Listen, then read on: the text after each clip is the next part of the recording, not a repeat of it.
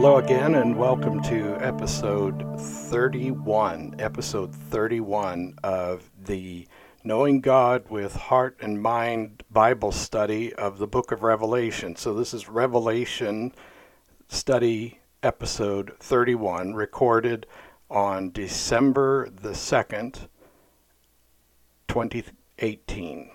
December 2nd, 2018. I'm Pastor Dan, and it is my pleasure to host the Knowing God with Heart and Mind podcast, a virtual church classroom Bible study presented each week by Shiloh United Methodist Church and with the able help of my daughter Bethany. And we are at present studying the book of Revelation. We're based in Jasper, Indiana, so if you're not from around here, well, we just tell you that it's down in the southern part of the state where it's hillier, and we'd be glad to see you at Shiloh anytime you'd like to come by and pay us a visit. This is a offering that is meant to enhance your spiritual journey and not in any way to take away from your relationship with the church. It's very important, we believe, that you are involved personally with a congregation somewhere, and we think God's got one in mind for you. You just have to pray and keep trying. And if you happen to be in the vicinity of Southwest Indiana, guess what? Shiloh and your virtual church Bible study leader, Pastor Dan, would be glad to see you. Now, as always, let us begin with worship.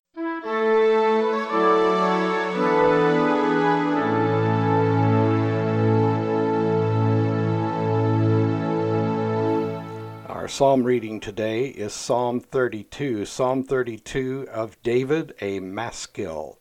According to the footnote in my Bible, a maskil is probably a literary musical term. But at the end of the day, we just don't really know for sure. In any case, Psalm 32 begins this way. Blessed is he whose transgressions are forgiven, whose sins are covered. Blessed is the man whose sin the Lord does not count against him, and in whose spirit is no deceit. When I kept silent, my bones wasted away through my groaning all day long. For day and night your hand were heavy upon me. My strength was sapped as in heat of summer. Then I acknowledged my sin to you, and did not cover up my iniquity. I said, I will confess my transgressions to the Lord, and you forgave the guilt of my sin. Selah. Therefore, let everyone who is godly pray to you while you may be found. Surely, when the mighty waters rise, they will not reach him. You are my hiding place. You will protect me from trouble and surround me with songs of deliverance. I will instruct you and teach you in the way you should go. I will counsel you and watch over you. Do not be like the horse or the mule, which have no understanding, but must be controlled by bit and bridle, or they will not come to you. Many are the woes of the wicked, but the Lord's unfailing love surrounds the man who trusts in him. Rejoice in the Lord and be glad, you righteous. Sing, you who are upright in heart.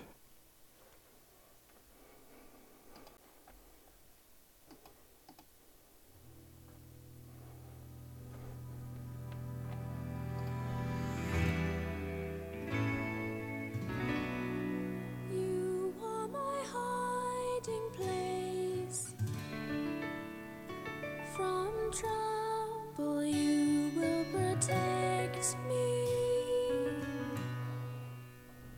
With songs of deliverance surround me.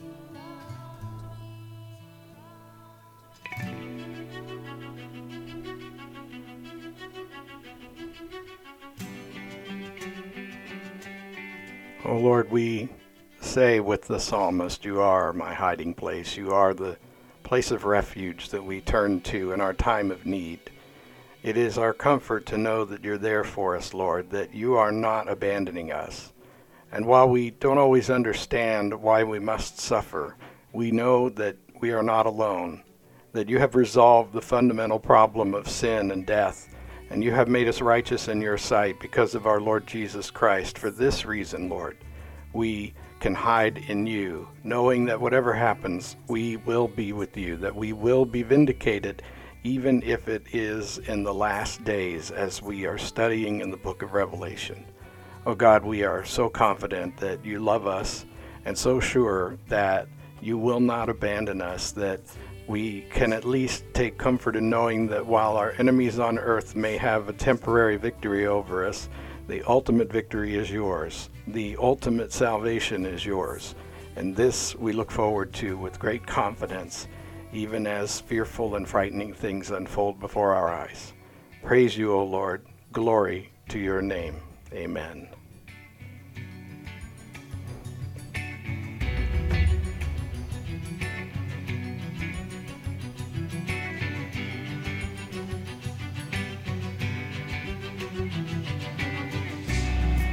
You are my hiding place.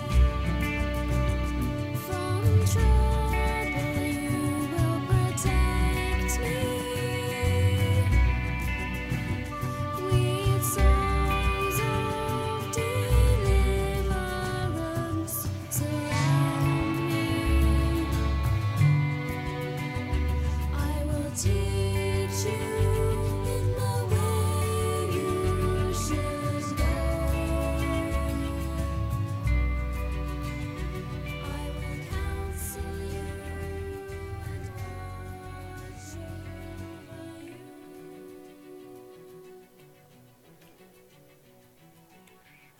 Well, this week's Bible study, unfortunately, will not include Bethany. Bethany has been pretty sick lately. She's had a bit of strep throat and now dealing with a great deal of congestion and coughing. And she said, Dad, I just don't think I can get through without doing an excessive amount of coughing and gasping. And I don't think people want to hear that. So I allowed her that privilege since, well, frankly, what else could I do? It's Bethany's prerogative, and I love her. So, very proud of my daughter and her fine contributions to this program. But today, you'll have to look at chapter 17 with just me, and you'll have to ask her for her opinions later on. And so, we are studying chapter 17. We read about the woman and the beast, and we're getting into some pretty curious stuff. As I recall from our last lesson, we talked about the 7 bowls of God's wrath. And we saw for the first time in many, many chapters the red ink in our Bible that is the voice of Jesus, who says in verse 15 of chapter 16, Behold, I come like a thief.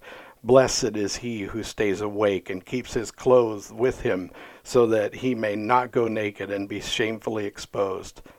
You know, I've wondered about what that means exactly, because this is a word to those who have survived all of these cataclysms, who have even survived the torture and death of anyone who doesn't take the mark, the beast's wrath, and then somehow have managed to stay faithful to God despite all of the pressures to cave in and lose their souls for all eternity. And Jesus warns them, because they're the only ones that can hear him or will listen for his voice. He warns the devil, I'm sure, as well, when he says, Behold, I come like a thief. He's letting it be known that he's coming, and there's not a darn thing anybody can do about it. And he comes in a different way. He doesn't come as the mild little baby Jesus. He comes as the King Jesus, the victor. He comes with the forewarning that when he speaks, that will be enough to defeat his enemy, that they can bring the world's most powerful and largest army against him, and with the word of God, he'll defeat them and destroy them. It's kind of amazing. Think about Jericho. Who really fought and won the Battle of Jericho? Remember when the captain of the hosts, when Joshua was out and about and he came across this guy and he tried to worship him, and the guy said, you should take off your shoes and worship. That was his way of saying, because I'm God. No angel ever said that you should take off their shoes and worship him, except for the one that's really getting his comeuppance in this particular season of our reading of chapter 17 of Revelation. The fact is All angels direct your glory towards God. And this particular case where Joshua runs into this angel or this captain of the host before the big battle of Jericho, it's none other than Christ the Lord, pre-incarnate, or before he became flesh. And what he says is, tomorrow I'll do the fighting. And we didn't see him swinging his sword around or anything. It was as though all he had to do was speak. And that takes us right back to the beginning of creation, when all it takes is a word from God. And the word is Christ himself. And the word becomes the power to create life, to take it away, to destroy, or to make new. It's profound, and it's still present even as we come to these last days of human history in the book of Revelation. So we read from chapter 17 of Revelation, and here's what it says. One of 7 angels who had the 7 bowls came and said to me, "Come, I will show you the punishment of the great prostitute, who sits on many waters. With her, the kings of the earth committed adultery, and the inhabitants of the earth were intoxicated with the wine of her adulteries." Then the angel carried me away in the spirit into a desert. There I saw a woman sitting on a scarlet beast that was covered with blasphemous names and had 7 heads and 10 horns. The woman was dressed in purple and scarlet and was glittering with gold, precious stones, and pearls. She held a golden cup in her hand filled with abominable things and the filth of her adulteries. This title was written on her forehead: Mystery Babylon the Great, the mother of prostitutes and of the abominations of the earth. I saw that the woman was drunk with the blood of the saints and the blood of those who bore testimony to Jesus. When I saw her, I was greatly astonished. And then the angel said to me, "Why are you astonished? I will explain to you the mystery of the woman and of the beast she rides, which has 7 heads and 10 horns. The beast which you saw once was, now is not." I got to start over with that part. The beast which you saw, which was once, now is not, and will come up out of the abyss and go to his destruction. The inhabitants of the earth, whose names have not been written in the book of life from the creation of the world, will be astonished when they see the beast, because he once was, now is not, and yet will come. This calls for a mind with wisdom. The 7 heads are 7 hills on which the woman sits. They are also 7 kings. 5 have fallen, 1 is, the other has not yet come. But when he does come, he must remain for a little while. The beast who once was, and now is not, is an 8th king. He belongs to the 7 and is going to his destruction. The 10 horns you saw were 10 kings who have not yet received a kingdom, but who for 1 hour will receive authority as kings along with the beast. They have one purpose and will give their power and authority to the beast. They will make war against the Lamb, but the Lamb will overcome them, because he is Lord of lords and King of kings, and with him will be his called, chosen, and faithful followers. Then the angel said to me, "The waters you saw where the prostitute sits are peoples, multitudes, nations, and languages. The beast and the 10 horns you saw will hate the prostitute. They will bring her to ruin and leave her naked. They will eat her flesh and burn her with fire. For God has put it into their hearts to accomplish his purpose, by agreeing to give the beast their power to rule until God's words are fulfilled. The woman you saw is the great city that rules over the kings of the earth." Okay, that's chapter 17, and that's quite a mouthful. And I wanted to read the whole chapter to you because sometimes, if you'd have stopped before you got to the part where the angel explained it all, then we'd be trying to figure it out, and the angel's telling you don't have to figure it out. I'll tell you what it means. And so the angel has told us. So the real trouble that we find today is that we have to figure out just exactly what the angel meant when the angel explained this to John in this vision. So let's see what we can do here. First of all, notice that the prostitute is not the beast, but she rides the beast. She initially exploits the beast, but is eventually destroyed by the beast. Revelation 17 said that to us, verses 16 and 17. Now, the reference to the golden cup is another link with Jeremiah. That goes back to the days when the Israel had been overrun and sent to Babylon. And so what we're beginning to see here is that there's a connection throughout the whole Bible with Babylon.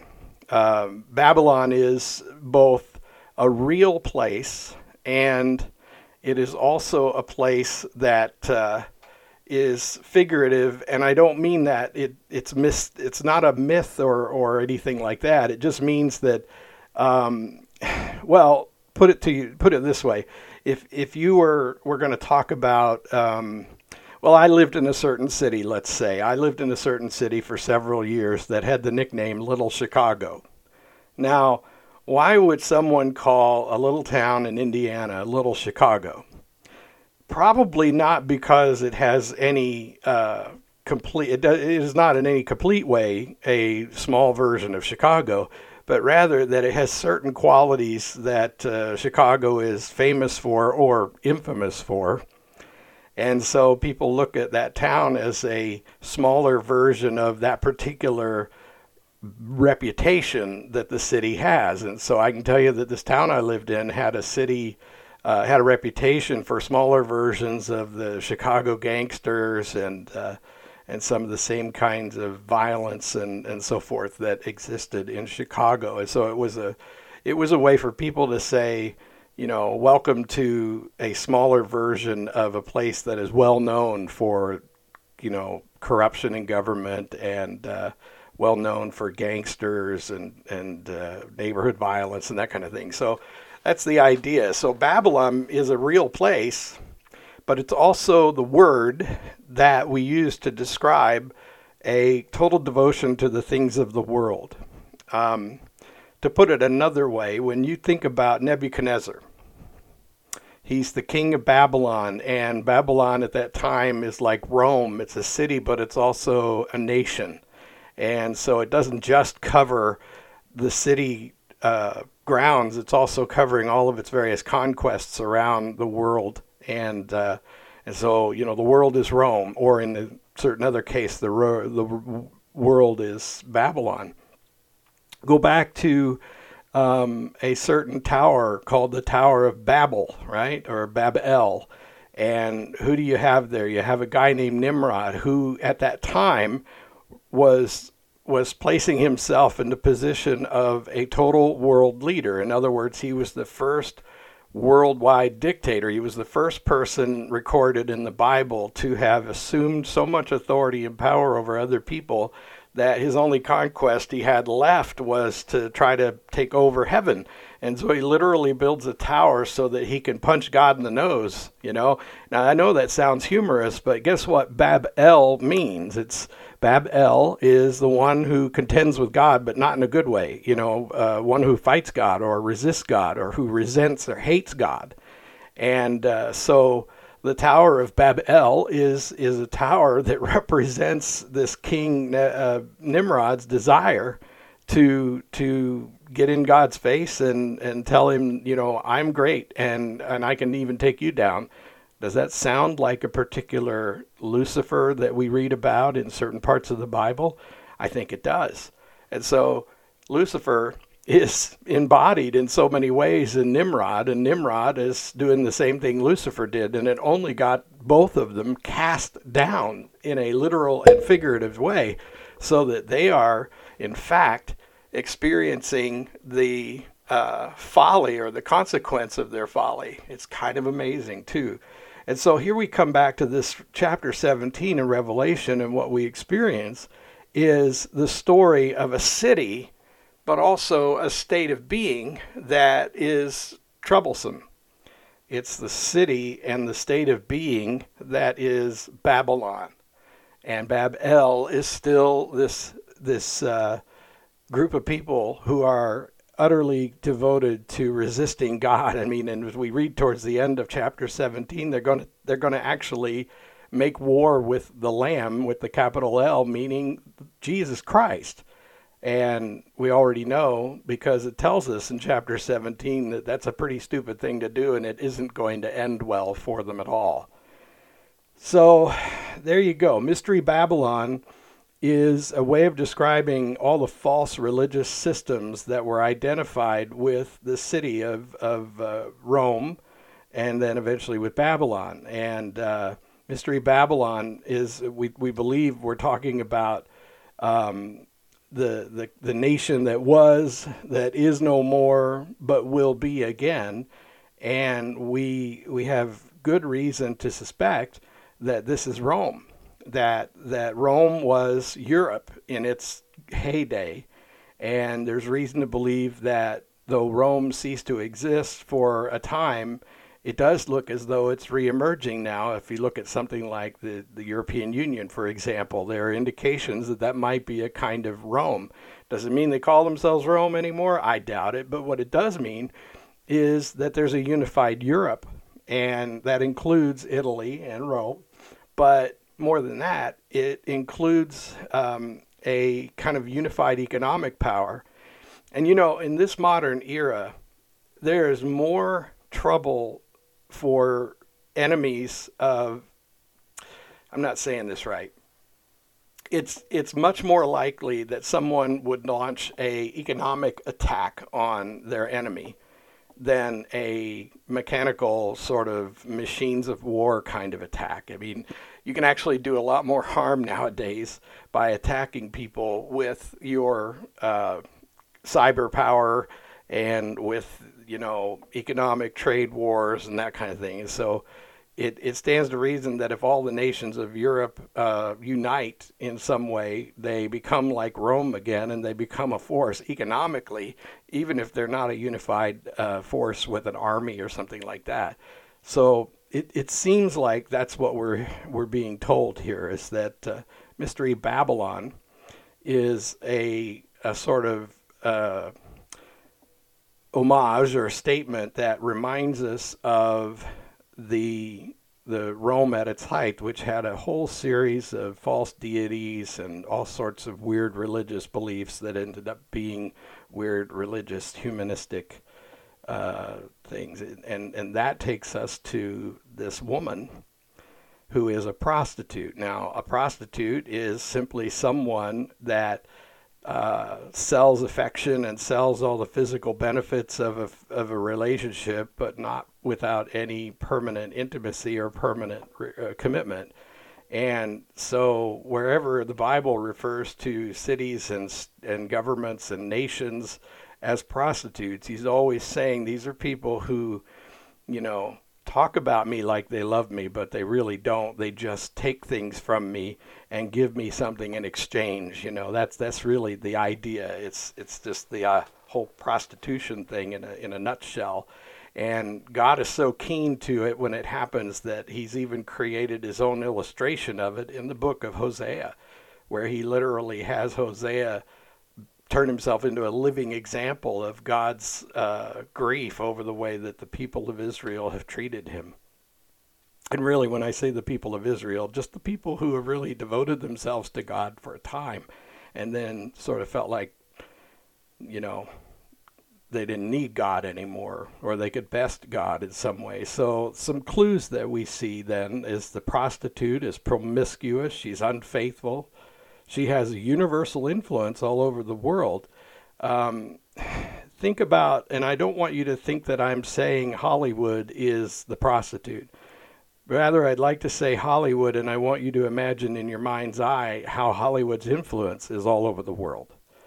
Perhaps in this period of human history, it's coming out of Babylon. You know, think about how there used to be one place where all this entertainment came from, and it was Hollywood. and now you have Bollywood, which is out of India, and you have Mollywood, which comes out of North Africa, and so I guess what I'm saying is that there are other places that have capitalized on our media hungry society, and all of the all the ways they get that hunger met through the internet, through streaming video, through all of the different resources that are out there. And through technology, we can even have other languages translated into our own so that we can be affected and influenced by these forms of media that come from other places in the world. So there's this universal influence all over the world. And perhaps this is what we're seeing. She's seated on the beast, that is to say, she steers and dominates the beast. Think about that for a minute. The beast is the head of the world. He's the world leader. And think about how political figures, especially someone like the President of the United States or someone who's in a very, very high place in the worldview as far as a notable political authority, they are looking at things like just went blank.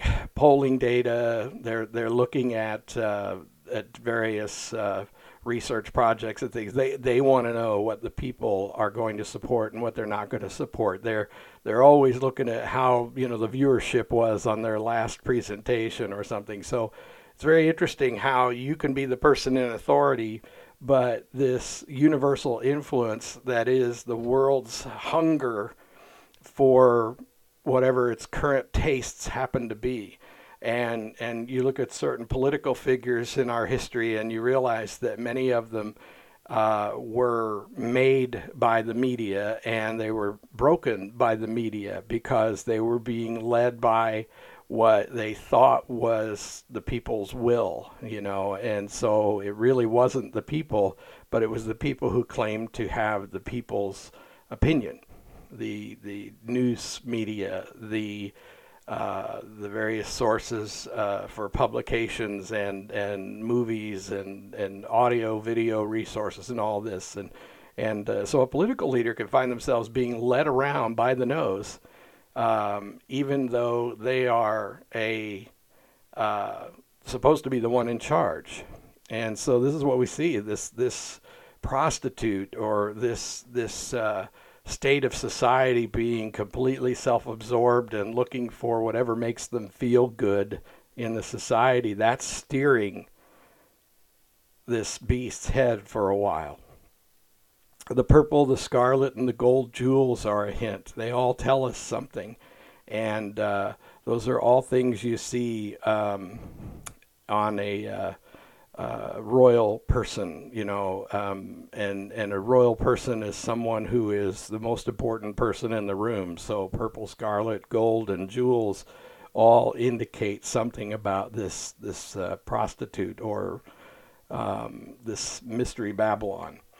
And the golden cup is precious, and yet it's a counterfeit, and it's filled with abominable things. So what kind of things would be in this? What does this really mean, this abominable stuff in a cup? Well, you have to think in terms of the kinds of things an angel of the Lord would consider abominable, because that's who's doing the talking here. And what is she drinking? The blood of the saints. And so basically the saints are people who represent a certain code of behavior, a certain code of authority. This is going to make more sense in a second, but the code of authority is God's precepts, and people don't like being told that they can't do whatever they want. And if you really think about it, even today, one of the biggest problems that people have with Christians is that it seems to them like Christians are always telling them what's wrong with everybody else. And, and they can make it sound like we're really rotten because we're always judging others. And certainly we don't want to be judgmental or cruel or anything like that. But it does indicate to us that one of the things that will always create resistance between the people of God and the people of the world is the people of God adhere to a certain set of standards of behavior and certain rules of conduct, not for holier than thou purposes, but simply for devotion and love to their Lord. And people resist that when it feels like that religion of theirs and that belief of theirs is going to cost them their freedom to do whatever they want. And, it's a constant problem. And so, once again, the prostitute who rides on the back of the dragon or on the back of the beast is somebody who is figuratively representing everyone who says, I want what I want and I don't care about rules.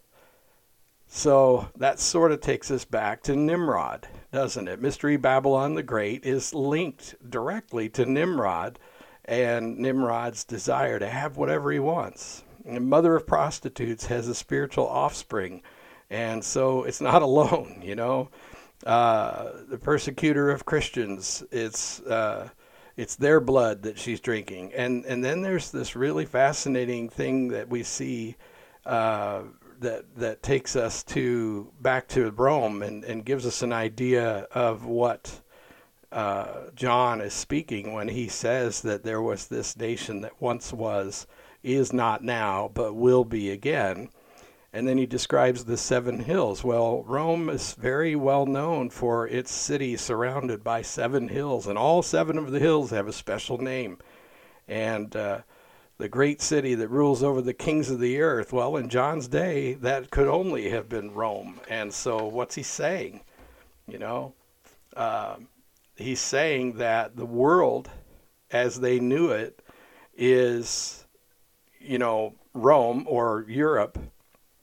And the world of Revelation 17 is basically Babylon as a sort of center for all the evil of the beast and the beast's prophet and Satan himself. And Europe is sort of the last standing resistance or collaboration, but in kind. So let me just unpack that for a minute. We've already heard that 2/3 of the earth have been pretty much wiped out. Some people say, well, where's America in biblical prophecy? Well, I can't tell you where it is, but I can tell you where it isn't. It isn't here in chapter 17. And I remember that 2/3 of the earth was pretty much wiped out, and all that seems to be left is this place called Babylon. And I happen to believe it's the literal Babylon, which means a place that's 20 miles or so outside of Baghdad. To the south, I think it's like 27 miles south of Baghdad in Iraq. And before his comeuppance finally got a hold of him, why Saddam Hussein was busy trying to lead the reconstruction of Babylon. He had it in his head that he was going to be the new Nebuchadnezzar. I mean, that's all well known. You can check that out. And so there really is a place called Babylon, and there really is some construction work going on down there. And I don't know that it means that this is going to become some great city or something, but what I do know is that Babylon has always been associated with Bab-el, the haters of God.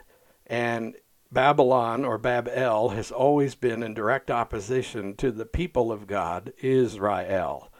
And this is where I think this is taking us and helping us to understand that there are basically 2 women in this story in Revelation. And one woman is this harlot or this prostitute who is Bab-el's bride, you might say. And then this other woman is Israel.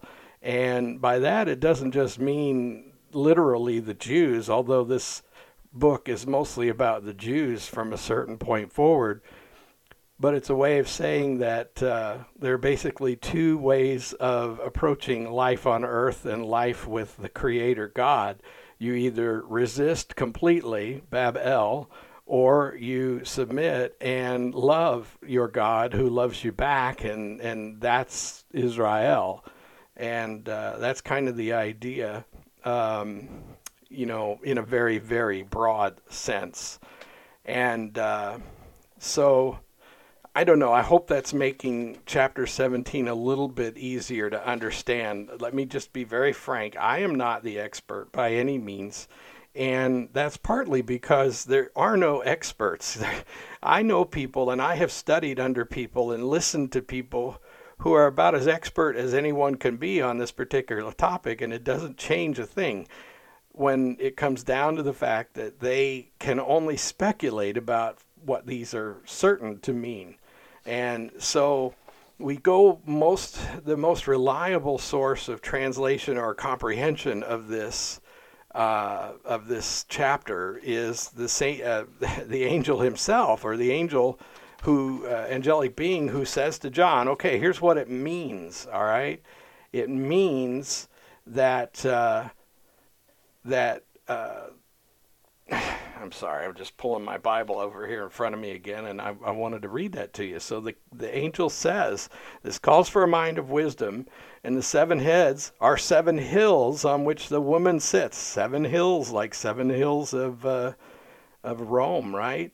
And there are also 7 kings, and so Rome, in this case, seems to be referring to not just the city of Rome, but the nation that is this European government that was seated in Rome in John's day.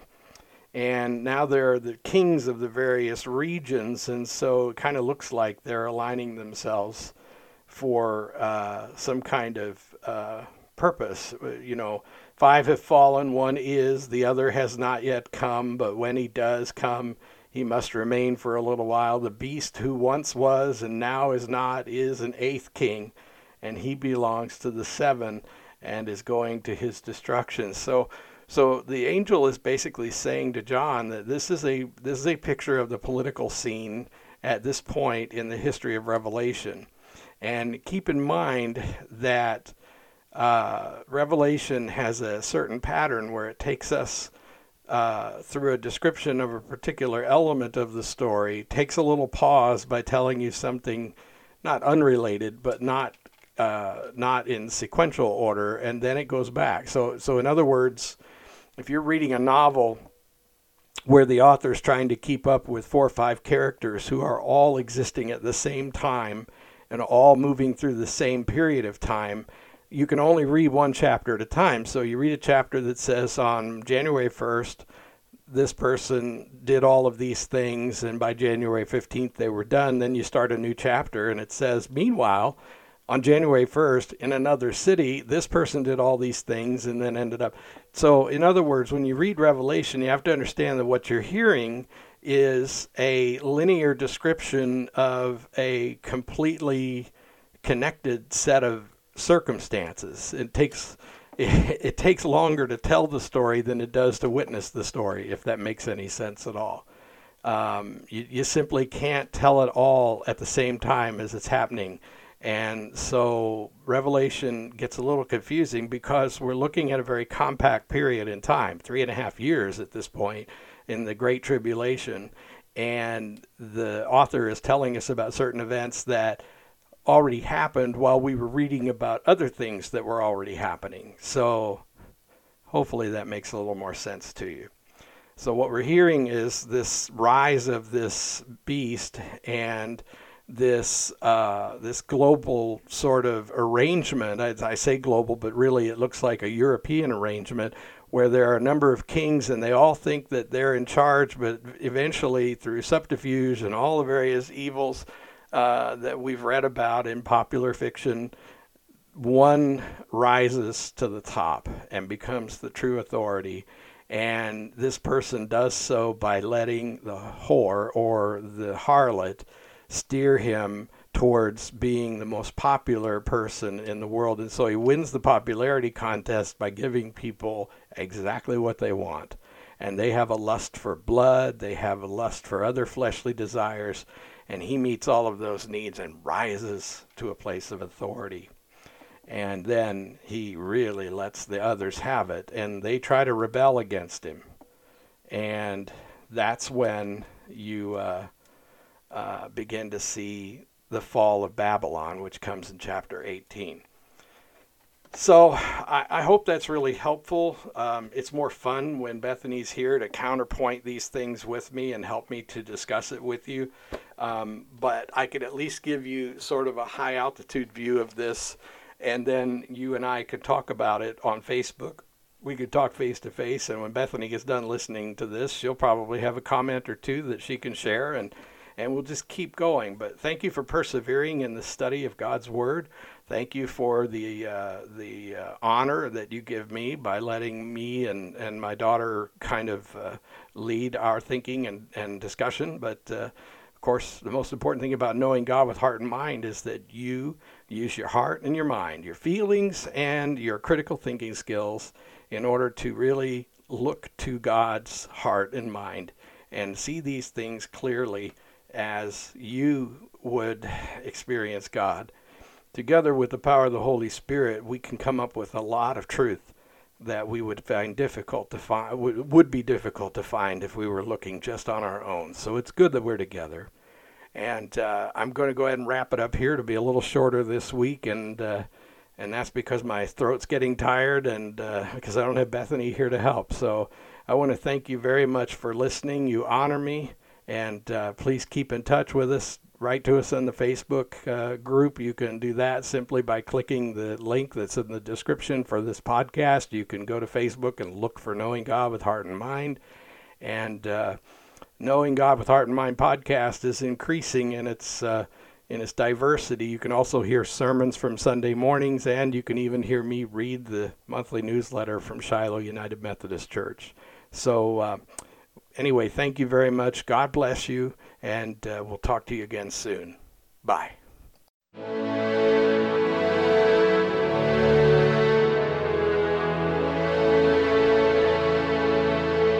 This podcast is brought to you by Shiloh United Methodist Church. You can learn more about Shiloh United Methodist Church and me, Pastor Dan, by visiting shilohum.org. Shiloh, SHILOH, UM.org.